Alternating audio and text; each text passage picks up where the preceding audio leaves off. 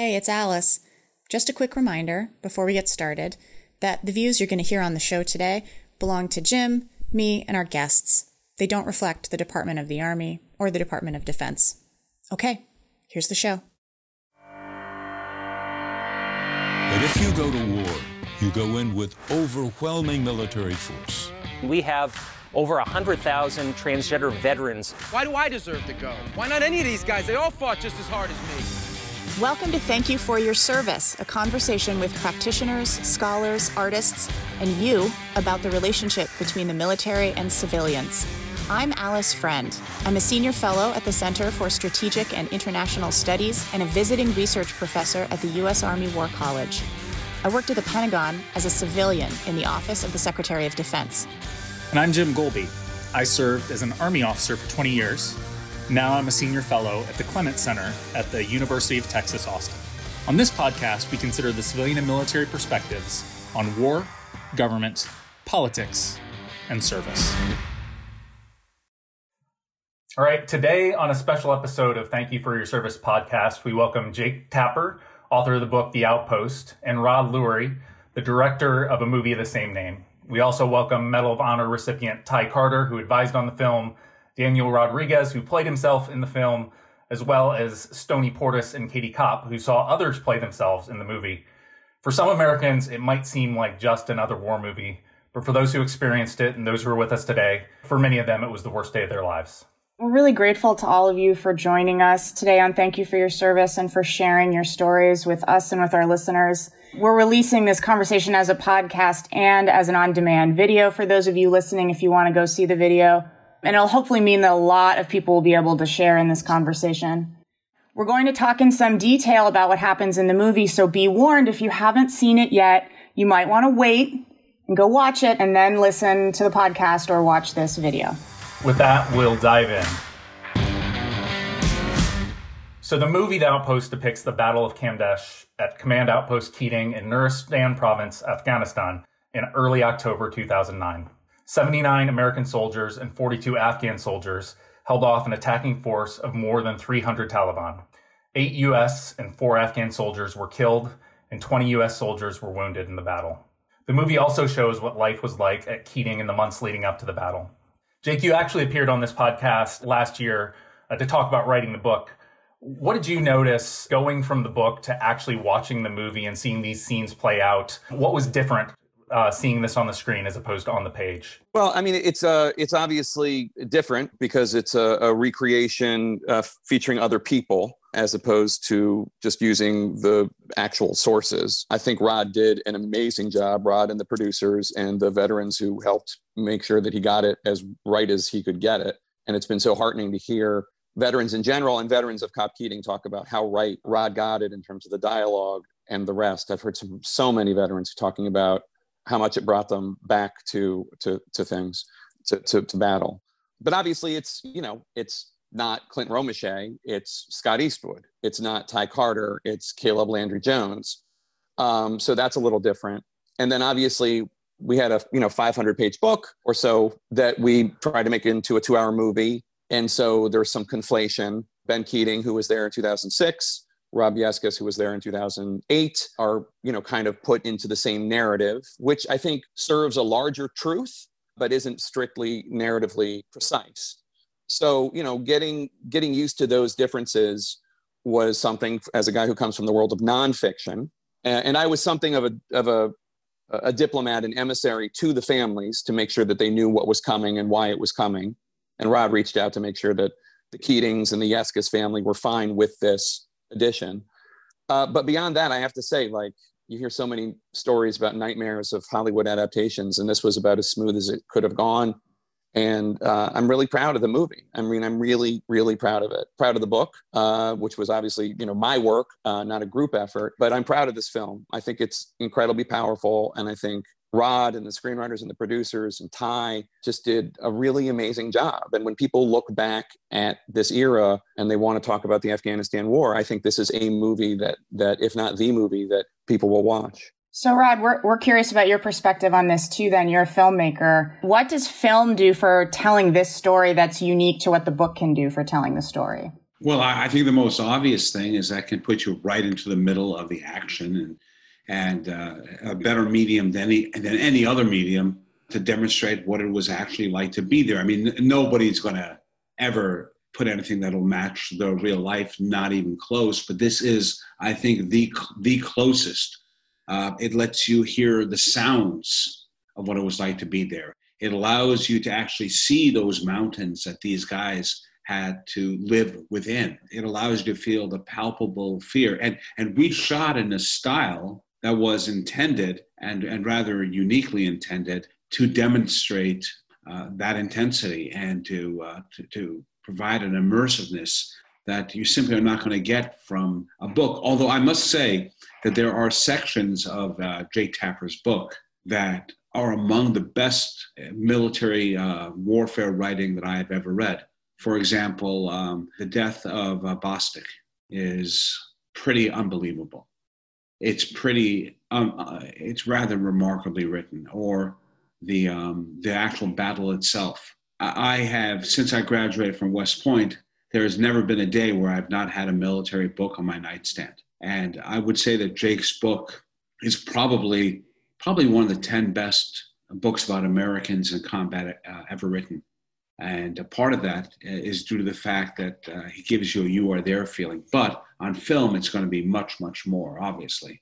Did you take visual cues at all out of what Jake had written?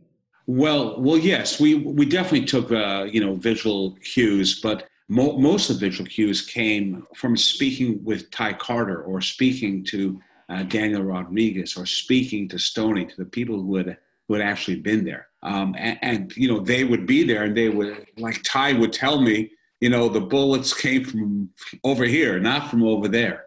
Or this is where the Taliban popped up, and this is where Brad Larson shot these two guys. And so by having Ty Carter there and by having Rodriguez there and Chris Cordova, the doctor that was on the base was there, and so was Stoney. I mean, they were able to give us some unbelievable precision with which we could create, as you call them, those visual cues.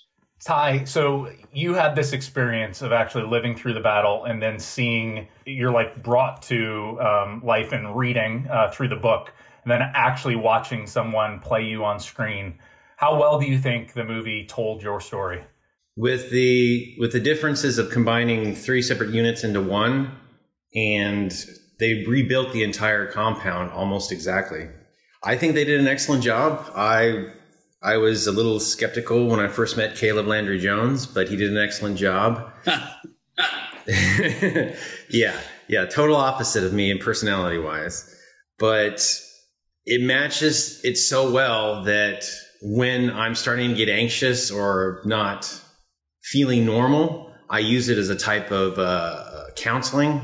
Because when I was working with Katie Kopp or Captain Kopp back then, it was, you have to kind of talk it out, keep on talking it out. It's like opening a wound, bleeding it out just so it could, heal up kind of thing. So instead of having access to counselors 24/7, I will actually go on Netflix and play the Medal of Honor episode, or I'll watch the movie now, or I'll even, I got the DVD of the interview that Jake Tapper did with me when I first received the medal.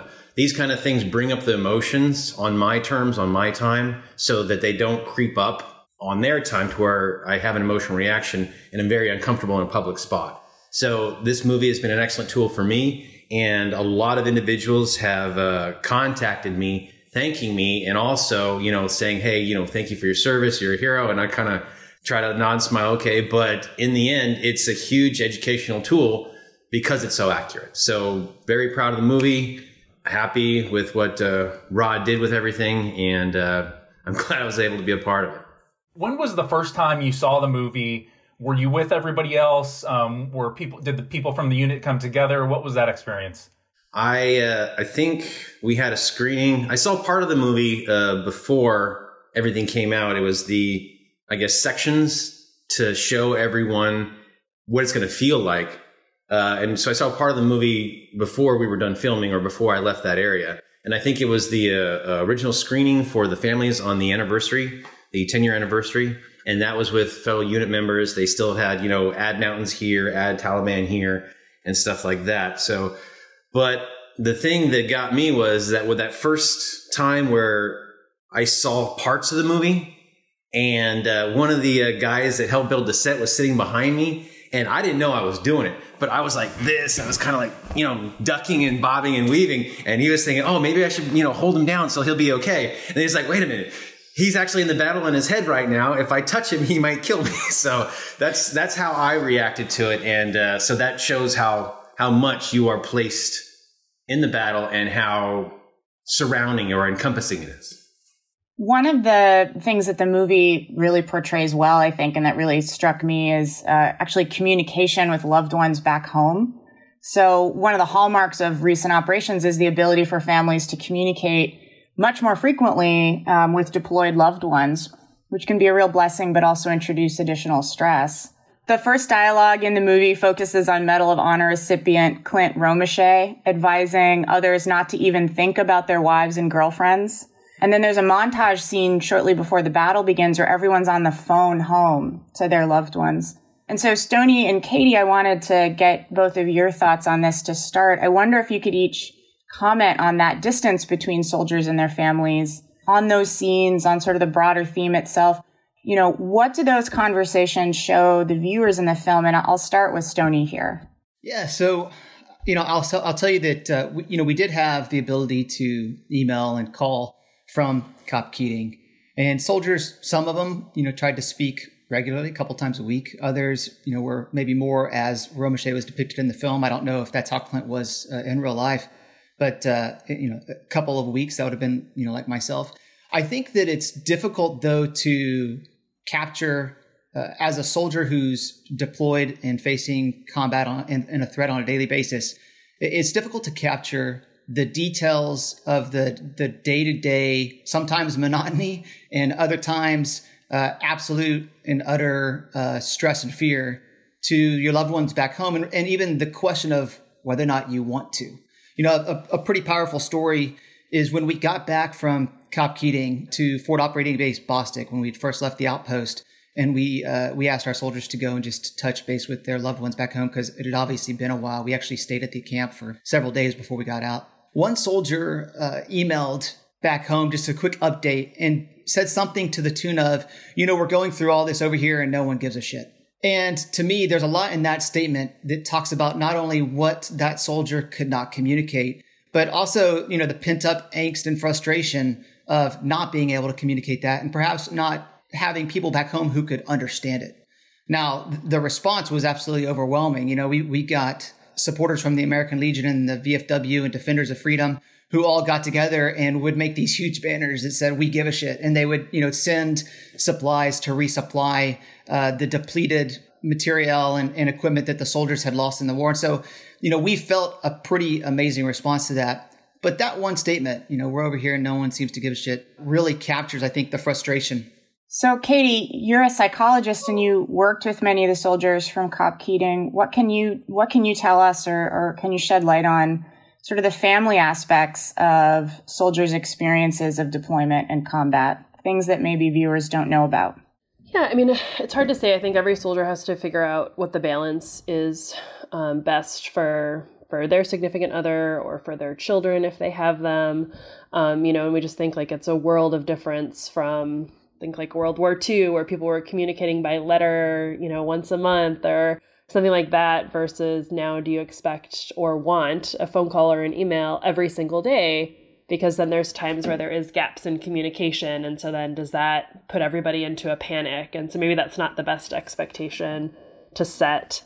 As far as what was happening, like back in Colorado, on October 3rd, 4th, and 5th, I only know secondhand from hearing what the response was like on that end. But, people know that if the worst thing happened, people show up at your house. And so if people haven't knocked on your door with, 2 or 3 soldiers in uniform to tell you the worst thing has happened, then you have to assume that your soldier is at least still breathing.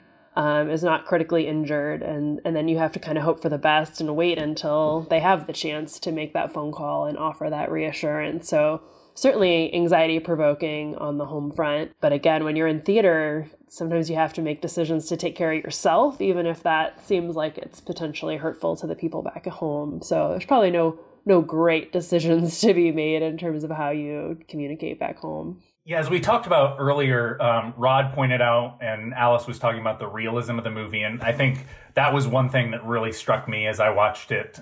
Just the way, as somebody who wasn't at the battle, but as somebody who was in other battles, that you could almost feel being there. And that even for me, it brought back some of those experiences, just seeing people, running with ammo cans and tripping and falling, like the temporary safety and the like breath of relief you feel when you duck for cover or get into, a Humvee. All those things. D-Rod, I'm curious, from your perspective, as somebody who actually played himself in the movie, what was it like to sort of relive those experiences and actually act those experiences out? What did that feel like for you?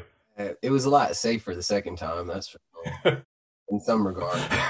But it was daunting for sure. It was surreal. There was a lot of recreation, as everybody's already alluded to, of specificness and what they brought to life on set there. So it was actually quite intimidating to resurface your emotions that may have been damped over the years of, as Carter kind of said, expressing or letting them bleed out, whatnot. And that's kind of been me when speaking. So going back there and kind of going through it again was a little bit haunting, but I wanted to get it right. And, making sure that the accuracy of it and the detail kind of rested on my shoulders, I felt, because, me and Carter and only a few other people really had the voices to be like, yo, no, this is how it was. This is what it was like. So it's just a credit to the team and, Rod's vision and persistence to make sure that he was on the right trail and the right track as often as he could and getting the right details. So it was spooky for sure to relive it, but it was cool to go back and be able to just be part of something special that I think, historically speaking, in the short length of it, has provided a lot of insight and a lot of appreciation for what has been endured, suffered, and kind of elongated on those soils over there in Afghanistan. So it was a blessing. It was an opportunity that I'll never forget, and I'm very appreciative of it. And I think Rod did an incredible job. And for somebody who survived it, it was difficult to relive it day to day. I would wake up in my same bunk that I had filmed in and would wake up from another scene shooting on the other side of the base. And, I try not to look at the bodies laying on the ground or, a friend that had died. I would try to just tell them how it was, and then I'd shoot the scene and try not to look at it because, it just gives you flashbacks and shit like that. So no, I think at the end of the day, though, it has been received well, and I'm very grateful that I did it. But it was at the time kind of a pressure that I hadn't felt before. But upon leaving the set, it was worthwhile. I felt that I had given life to something that'll outlive me, and that hopefully it'll be appreciated for a while for the sacrifices made on its behalf. One of the great blessings that we had on this film was getting Daniel Rodriguez into the film. And this was something we decided upon, and we had to convince him and convince his team to allow him to do while we were in preparation on the film. The thing that Daniel is leaving out there is that he had to be there to recreate the death of his best friend, Thompson. I refer to everyone by their last name because that's the only way that they were referred to on the base. In fact, I think people didn't even know your first name, Ty, until everything was done. But Daniel had to recreate that for us. And that day is one of the most profound days of my life as a filmmaker, as Daniel showed us very specifically how Thompson was shot, how he went down, what he did, how he tried to recover the body. And I was struck, and there's going to be a but at the end of this. Daniel helped us very clinically and very coldly. He would say, this is how it happened. This is specifically how it happened. We turned the cameras on. Daniel gave his performance. But after it was all said and done is when I suspect and when I know that Daniel sort of fell apart. And that's what soldiers do. They fight the battle. They do their thing. And they let their emotions get the better of them when it's all done. And it was a microcosm of a soldier's internal court, watching D-Rod do that. And I suspect that, I know that was the same thing with Ty Carter. It was amazing having these these people there, the film would be nowhere near what it is if they weren't there. Especially Rodriguez, because it was not something we anticipated before we got to Bulgaria to shoot the film.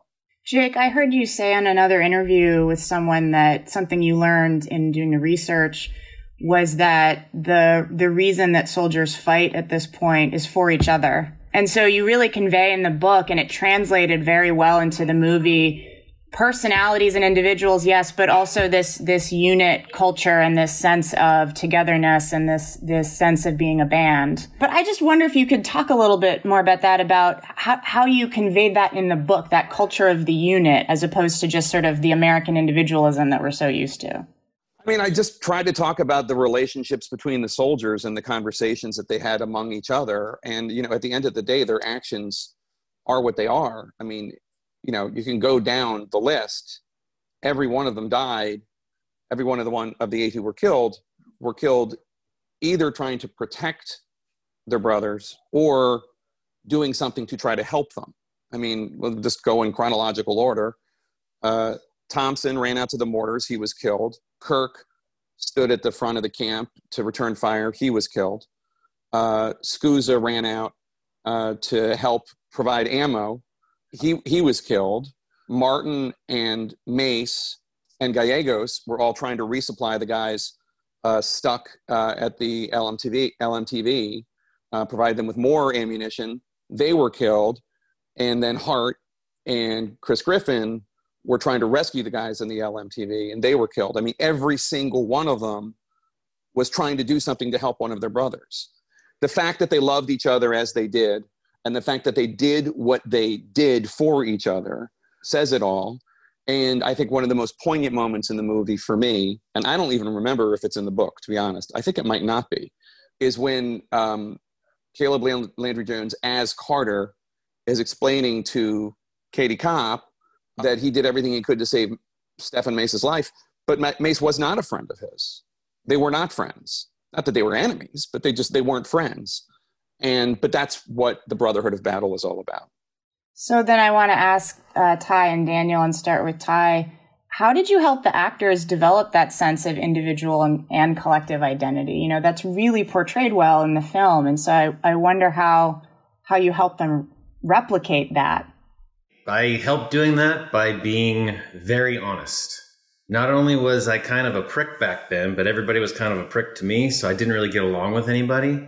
In fact, the only people that I kind of sort of did get along with was my roommate for a year, which was Griffin, and my weekend shooting buddy, who I told him I would teach him how to reload ammo when we got back, and that was Scusa. So in the end, Mace and I were not good friends. We weren't even close friends. In fact, most of the time he was a complete and total dick to me. Him and his friend Copus, they would go out of their way just to mess with me. But when lives are on the line, all the petty things start to disappear. I believed in my heart that if I was ever provided the situation of combat, that I would do everything I can to save a life. In fact, I was talking to Rod Laurie about where I got the inspiration. Well, as a kid growing up, I watched Saving Private Ryan. There's a scene in that movie where Opum or whatever froze in fear trying to bring ammo. I told myself at that time, if I was ever in that situation, I would never freeze. And then there I was hauling ammo across the base, believing that if I failed, those men would die, whether I liked them or not. They were wearing our uniform. They are my brothers. We've known each other for like a year and a half. Daniel Rodriguez, he's known them for even longer. And there's no way I was going to let fear make me the cause of somebody else's death. Yeah, I think I'm a good mediator in kind of relation of like the dichotomy of it, because of the platoon, and because I wasn't a cavalry scout. Like I had my spurs, but I'm an infantryman. So I was attached to the cavalry, to the Bravo troop. I was with Bravo Troop 361, but I was an infantryman. So I was attached with Red Platoon, White Platoon, Blue Platoon, but I was at Keating the longest. Like I was on the first bird in. And I knew Carter when he got to the unit beforehand. Like we went through the same rank. He's right. He was a prick. You know, a lot of people didn't like him. Probably still don't. But that's what it is. The platoons make up just a cesspool of egos and attitudes. But all that eliminates when you are under fire.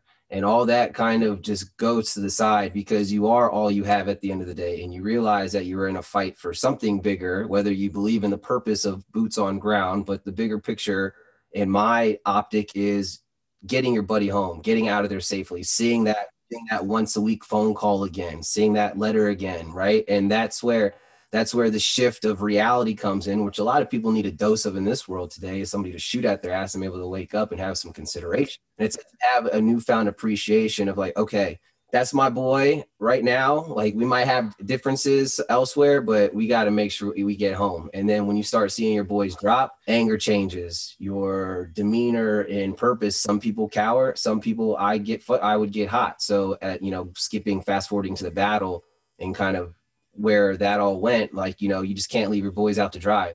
I think I can relate to you a lot on that, Ty, is that I never wanted it to not do enough. And I think that's what kind of haunts me still. But, you put yourself in that position, it doesn't matter. Like your boys are down, you're fighting for your life. Like everything's aside. It's any other environment of a work environment. You don't like people, but there's a problem. You got to solve it. Sometimes you got to check your shit aside. And combat, I think, inflates that to a degree of hostility that not anybody, especially in Ty and our circumstances, Porter and all of us who've seen combat to the extent as we have. In that experience, you're just like, all right, I don't care who you are, buddy, we got to get the hell out of here. So that's kind of like what it boils down to, which I think does a very good job of depicting in The Outpost and coming back to being like, nah, we're real, we're soldiers, we're thick skinned. Just because I've saved his ass and carried him out doesn't mean I'm going to take him out for a beer when we get home. Go fuck himself. There were a lot of scenes in the movie that I decided would be in the movie while we were shooting the movie. We improv many moments, or not improv, but Hank Hughes, who helped out a great deal. He plays Brad Larson and actually was a soldier at Keating, but with a previous unit. We came up with many, many scenes on the spot, and a lot of them were intended to address exactly what we're talking about right now, which is building up the camaraderie or the hostility the guys may have had to one another during their stay at Keating before the battle. But the one that I think one of the ones that I'm most proud of is when Ty is saying goodbye to Mace as he's badly injured and leaving on the medevac, and he would succumb to his wounds a few hours later. But where Ty leans in and Mace says to him, "Be good." My intention there, and that was done on the spot. My intention there was not like, "Hey man, be good," like a way of saying goodbye. He's telling him to be good because he has seen something in Carter that nobody had seen before. He is seeing something that what Ty was capable of that nobody had taken into account before. And when he tells him to be good, he's talking about what you need to do for the rest of your life. And I think that Caleb takes that in as an actor, and it's one of the more beautiful moments of the movie. Yeah, Rod, I want to pick up on some of this relationship and this theme of the different personalities, because you condense time a lot. But one thing the unit definitely had was a lot of loss, a lot of rotation of commanders, a lot of pain in a very short amount of time, even before you get to the battle. But you didn't really pull punches, at least from what I could tell in your depiction of the commanders who came through. But I'm curious, why did you choose sort of to use the change of commanders with the black screen with the name on it as a way to mark passage of time in the film and the way to mark these changes? What was behind your decision to do that?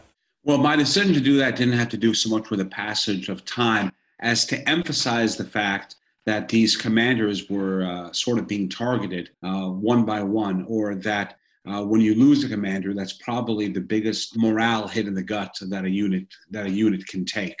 And also to demonstrate different forms of leadership, that they were all very, very different. Keating, who was not actually the commander of that unit, he was the executive officer, I believe, and was very different from Yeskis, who was very different from the person who we call Broward. By the way, Bostic was a commander there, and we simply didn't have time to tell his story, unfortunately. And very, very different from Stoney. All these guys were they were very different individuals, all targeted. Even Stoney was, because truth be told, in this was a conflation, not a conflation. This was a fictionalization we made for the battle. Is that Stoney was there in the movie, he comes at the end of the battle, shows up at the unit. In real life, he had been there for a few weeks. And the reason he was not at the battle was that a couple of days previous, he had, correct me if I'm wrong, Sony, you got into a helicopter and the helicopter was hit, and you had to land at Bostik and was out of commission. So he was targeted. And so the targeting of the commanders, the difference in the commanders was an artistic reason that I took to depict it that way, to turn into chapters. In the book, there's a lot of broader political context, and you hear about what's going on for McChrystal and for the president. You hear about how Iraq is the first priority and Afghanistan is the distant second priority. There's a lot less of that in the movie. There's no mention, unless I missed it, of, Bush or Obama or Holbrooke, who is the special rep for Afghanistan and Pakistan. So I'm wondering if that was, a choice, or if it also just sort of was a reflection of how irrelevant those people are to soldiers in that position. Fantastic question. It was very, very intentional to never. We make one mention of McChrystal, and it's done by Eastwood as Romesha, which I think was relevant to the storytelling there. I wanted this movie to be completely apolitical. Now, if you know me and you've seen my previous films, you will know that I am very political and I have a very strong political point of view, and I like to tell in my movies. But that would be a death sentence to this movie in particular. We don't want to lose half of the country because we want to make a political message. And by the way, it will be an irrelevant political message because politics had nothing to do with this. Jake Tapper is right when he discusses that brotherhood is really essentially what this movie is about, and how brotherhood is what made those people who did survive, and why the men who fell were such heroes. So if I decide to muck it up with discussing George Bush or discussing Barack Obama, it would be an enormous mistake. We do touch on mistakes made within the military. The military leadership. At the end of the movie, we discuss the investigations that were had and the conclusions that they came to. And it's very obvious. I think Jake will, I think you can confirm this, Jake. Probably the question that you and I get the most is, what the fuck were these people put there in the first place for? Right? Jake, am I right? That's probably the most common question you get. That's the question. And the truth is that gets into a little bit into politics, or at least into policy. And that's not in the film, but it is in the book, just as a factual matter. Why were they there? A, at that point in the war, 2006, when they set up Cop Keating, nation building was on the agenda. That was the goal. B, they had to have small cops because they didn't have that many troops. Most of the troops were in Iraq. C, they in that part of Afghanistan, at the base of the Hindu Kush Mountains, you're either on top of the mountain or on the bottom of the mountain. And in order to have a cop on top of the mountain, you would need a lot of helicopters available. And D, there weren't a lot of helicopters available because they were all in Iraq. And so the politics of this did have to do with, why was there that cop there in 2006? Why was it there in 2009? Also had to do with Afghan politics, which they touch on in the movie, which had to do with Karzai not wanting anybody withdraw, any camps packing up before the election, etc. But that said, that is more appropriate, I think, for a book where a lot of politics can be discussed and in a nuanced way, where there really isn't, or it's not a polemic against Bush or Rumsfeld or Gates or Obama or anyone. And in the movie, what I liked about the story of Cop Keating for my book, and I think works even more so in the movie because of its kind of isolation and purity in how slimmed down it is, it becomes a metaphor for the war in Afghanistan writ large. This is what we're sending our men to do. Go into very dangerous places, do unbelievable things, and in too many cases, we're not giving them the security and the support they need. And that, to me, is one of the problems with this longest war that we've had. When we tested the movie, which is something that you do when you complete a film, before you put it out there, you research screening. We call it testing a film. And we ask the audience several questions, and often that will affect what we do with the film in the editing process. But one of the things that we asked them was, Do you feel that this film has a political point of view? Do you know if the director is a conservative or a liberal? And I will tell you, for the first time in my career, we got a response back that was at 100%. 100% of the people thought that the movie was apolitical. 100% did not know what my political persuasions were as a result of the film, which you really have to understand is really unusual for me. It's like doing an Aaron Sorkin film that's completely devoid of any political persuasion whatsoever. You know, we were very, very proud of that. I will add, though, that when I was at West Point, when I was a cadet at West Point, there was this extremely squared away upperclassman who was my squad leader. He was maybe one of the best cadets that had ever roamed the plains of West Point. His name was Mick Nicholson, and he was my terror. He was the guy who almost got me to quit the academy. He was so tough. He became the first captain, but he was the guy who set up, as a colonel, that set up these outposts, which I thought was just a remarkable full circle for me. I couldn't believe it when I read in Jake's book. So, Ty, one thing that struck me at the end of the movie, really the final scene, is the character who plays you, the actor who plays you, going to seek help for this. As Rod talked about before, sort of you see the breakdown happen. And in my own life, I had a similar experience. I actually spent about 7 weeks going through treatment a couple years ago, getting a lot of EMDR and working through some of my own experiences. But I can't even imagine what this is like to have your story so public and so accessible to other people. I know this isn't new for you between the Medal of Honor and all the other media coverage, but what do you hope people take away from that scene, or what did that scene mean to you?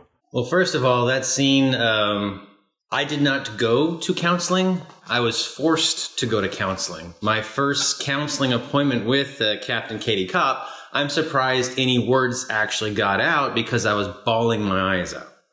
Part of telling the truth about this whole story and everything is that it wasn't in the book, and Rod asked me if it's okay if I put this in there, and I said, yeah, go for it. I kept on saying, as long as it's honest and truthful or whatever, then I'm okay with it, because this is kind of what people go through. Like you said, you kind of went through something like that. It took me 2.5 years to be okay with myself in order to deploy again.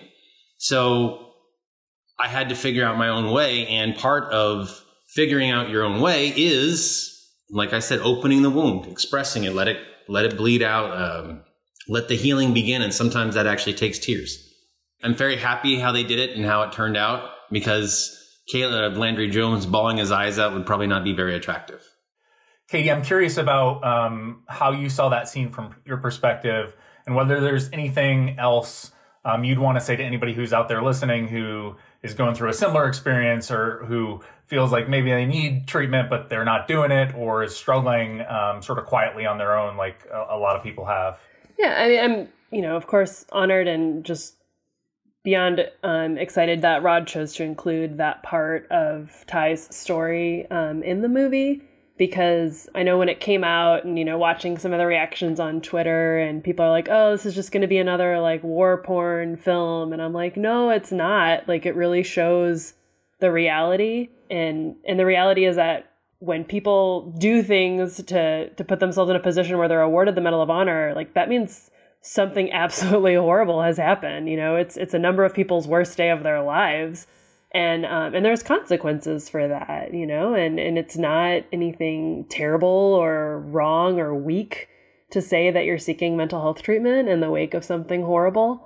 And so I think for anybody who thinks that maybe they need this, it's not also just for heroes. It's not. I think a lot of times people think, well, I have to wait until things are really, really bad before I'll go get help. And I'm like, no. Like, please come talk to us before things are really, really bad, because it's actually a lot easier to work with when you're not, unemployed and drinking too much and your partner's left you. And, let's not wait until it's absolutely worse. Like, I would say for anybody out there, veteran or not, if you've got things going on and you think you need mental health treatment, don't feel like there's some threshold that you have to cross before you do so, whether it's through the VA or through your health insurance or through community services. There's an abundance of resources out there, and email me, hit me up on Twitter. Like, I can help point you in the right direction if you need to find that help in your own life. I'd like to add something, and I would like to help to get rid of the misconception of what counselors do. They don't, go in there, cut out the bad stuff, and you're okay. They're guides for you to help yourself. The more you're open, the more you're honest, the more you push yourself out there, the easier it is for them to guide you, for you to help fix yourself. Stoney and I had an exchange on Twitter after I watched the movie a couple weeks ago. And I went and found his New York Times piece that he wrote about watching the movie get filmed. And he quoted another author who talks about the communalization of grief. And this is a Civ-Mil Relations podcast. We talk a lot about how civilians understand and interact with the military and vice versa. And the exchange that Stoney and I had was about how, as a civilian, as somebody who's never been in combat, who's only been a battlefield tourist, I watched this movie and had a lot of emotions and did not know which ones were appropriate and which ones I was allowed to have. And I found what Stoney wrote really helpful. And so my question is just, for those of you that were there and those of you that have served, you know, what is it that you hope that civilians who watch this movie, who've never been through something like this, what do you hope they take away? And how do you hope that they experience this film? You know, what do you hope that this film is for them? Look, I straddled both worlds. I wasn't there when the battle kicked off. I had been separated from the troop, and I had to fight my way down the mountain with a group of reinforcements to get there. By the time we finally got there at 6 p.m., Clint Romeshay had already led the counterattack to take back the outpost. I had counted, I stopped counting at 100 dead enemy Taliban, which I got to 100 before I got to the gates of Cop Keating. But look, after I saw the movie, I had a lot of friends ask me that age-old question, which was better, Stoney, the book or the movie? The truth is that, I've been telling this war story since October 6th when we got back to Fob Bostic, but I told it in the form of condolence and sympathy letters home to the families of the soldiers we lost. I told it in the form of the awards that I wrote for the soldiers who would go on to be recognized for their heroism, as Daniel Rodriguez has, and as Ty Carter has, and Andrew Bunderman and Clint Romeshay, and I could go on down the list. And I told this story again to the senior military commanders and some politicians who wanted to know what happened from the commander's perspective. But I also told this story as an outsider. And so when I saw the movie, when I read the book for the first time, for me, what was most impressed upon me was how each captured the essence of the sacrifice and the trauma that my soldiers had gone through. I have tremendous respect for the people in this podcast. Two of my best friends in the world are, Andrew Bunderman and Chris Cordova. And it wasn't until I saw Chris on set reliving his scene in the aid station. And it wasn't until I saw in the film Taylor John Smith, who portrayed Andrew Bunderman, that I really started to appreciate how hard that memory must be for them to relive. And so for me, I guess if we're going to take away anything from the book or the movie or the Netflix episodes or whatever it is about these stories or any of the stories, it's that perhaps it will incite a true appreciation for what our soldiers, America's sons and daughters, go through and what we ask of them. I'll piggyback off that. I think, like you were saying, the communalization of grief is what we endure. But to kind of go back on it, it's, Rod made it's great because it's apolitical by vote and sway. But I think if you really break it down even systemically further than that, right, where there's a veteran and a civilian life, like you were asking Alice beforehand. But I think above that, working up, we're American. So I think if you actually have appreciation for your American patriotism, whether what side of the spectrum or pendulum you swing on, you see this as brotherhood.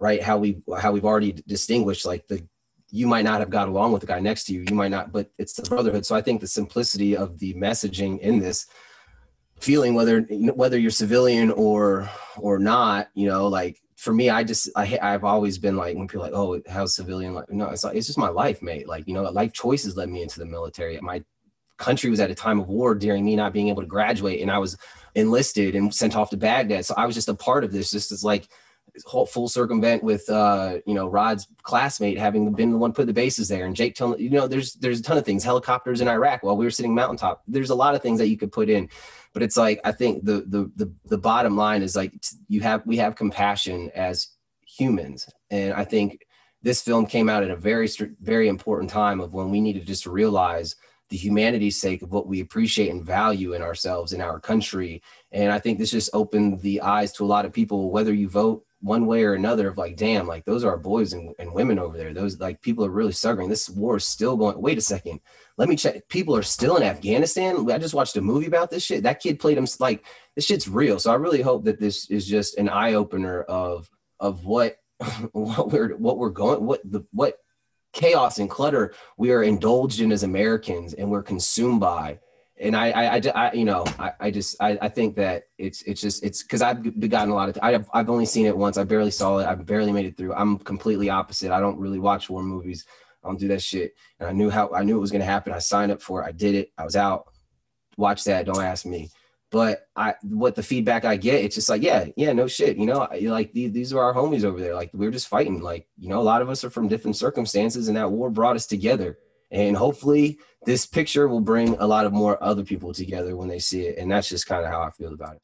I was talking to a friend of mine whose husband served, and they watched the movie, and they would stop the movie and he would talk about things from the movie that reminded him of stories from his life, from his various deployments in Iraq and Afghanistan. And he would cry or he would laugh, but he would relate. And that happened a lot. And this woman, a Blue Star wife, thanked me, thanked you, Dan, thanked Ty, thanked Rod, thanked everybody, because the movie is facilitating conversation and growth.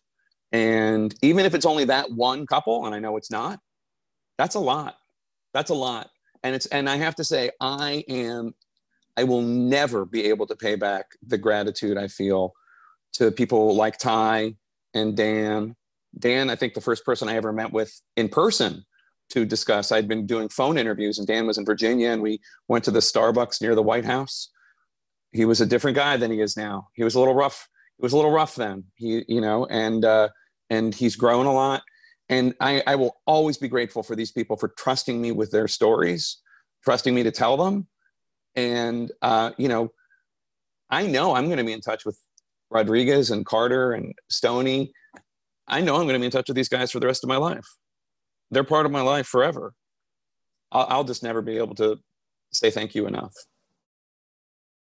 Yeah, I was just going to say, kind of opposite of Jake, he gets to tell stories, and I get to hold stories. And I had the privilege of receiving, the stories of the survivors of the Battle of Kamdesh when they returned to Bostik. And we just spent several days, with all of them telling me their pieces of the puzzle. And so when the film comes out, it is a chance, I think, in some ways for some people like Ty, it can be therapeutic to, okay, I'm going to see what this all looks like again. And it is kind of an exposure therapy in that way. And then for other people, my experience is kind of similar to what Jake described of this other couple where, my family, of course, watched the movie and I watched it with them and it got us talking about things. And I could share some of my own experiences, but also help them understand like the stories of the veterans that I worked with. And so it is absolutely like a conversation starter. And it's a way for me to share some of the things that I don't have the privilege to talk about. Because like I said, I'm a holder of stories, not a teller. So I appreciate people like Jake and Rod stepping in and putting it out there for the rest of the world. I find, maybe this will sound slightly political, but remarkably, shockingly, we now find ourselves at the moment that we're recording this podcast, having to say that the military are worthy of being revered. And we shouldn't have to be reminded of that. The military and the soldiers that have voluntarily gone to fight on our behalf and for our freedom and for our Constitution, these guys are people that should be honored and respected. And that's it, period. Now, I have found that this movie is very, very successful for a reason. And it is very, very successful film on the metrics of downloads and DVD sales. We're #1 film of the summer in both respects. And I think that the reason for that is that there are millions of people who have served in Iraq and Afghanistan who have sat their families down, their girlfriends, their boyfriends, their husbands, their wives, their parents, their children, and said, finally, let me show you what it was like. And that's really important. And I believe that that is the reason for the success of the film. The military guys finally have a film that they can recommend to one another that is not just a shoot 'em up. It is a shoot 'em up because it was a shoot 'em up, to a certain degree. But we aim to not so much tell the truth as to be honest. And that was really important to us. And I believe that we have achieved that. But I think that the person that should be given the respect of the final answer to your question is Ty Carter, the recipient of the Medal of Honor. What I want people to take away from the movie is I want them to be educated, understand what's going on. I want them to be motivated to talk about what this war is and how it's affected our country. And of course, it's a movie, so hopefully they get some entertainment out of it. And that's as basic as I can go. Yeah, well, the name of our podcast is Thank You for Your Service. And sometimes people in the military and sometimes people who are civilians hear that phrase and think different things. There are even a few times in the movie where that phrase is used a little bit sarcastically. But I do want to say one thing here, both to Jake and to Rod. Sincerely, thank you for telling this story. Because as somebody who spent time in Iraq and spent 20 years in the military, this really was the first movie that connected with me. And to everybody else who's joined us, Stoney, D-Rod, Ty, Katie, just sincerely thank you both for what you did in Afghanistan, what you continue to do in your lives, but for being willing to share this with us, with the rest of the country. And if you haven't seen the movie yet, I can't recommend it more. It's on Netflix. It'll be on Netflix on October 1st. Thank you so much. And if unless you have anything else to add. No, I just also want to pile on my gratitude. I really was amazed by the movie. One of the questions we didn't get to expressed how it's not anything like any other war film. And that's a really good thing. So just very grateful to you all for taking the time and for bringing us the story and the stories. You're very welcome. And thank you for listening to this special episode of Thank You for Your Service. You can find all our guests today on Twitter: Jake Tapper, Rod Lurie, Ty Carter, Daniel Rodriguez, Stoney Portis, and Katie Kopp. Jim and I are on there too, and you can also find the handle for the show at TYFYS_podcast. Thanks for listening. See you next time.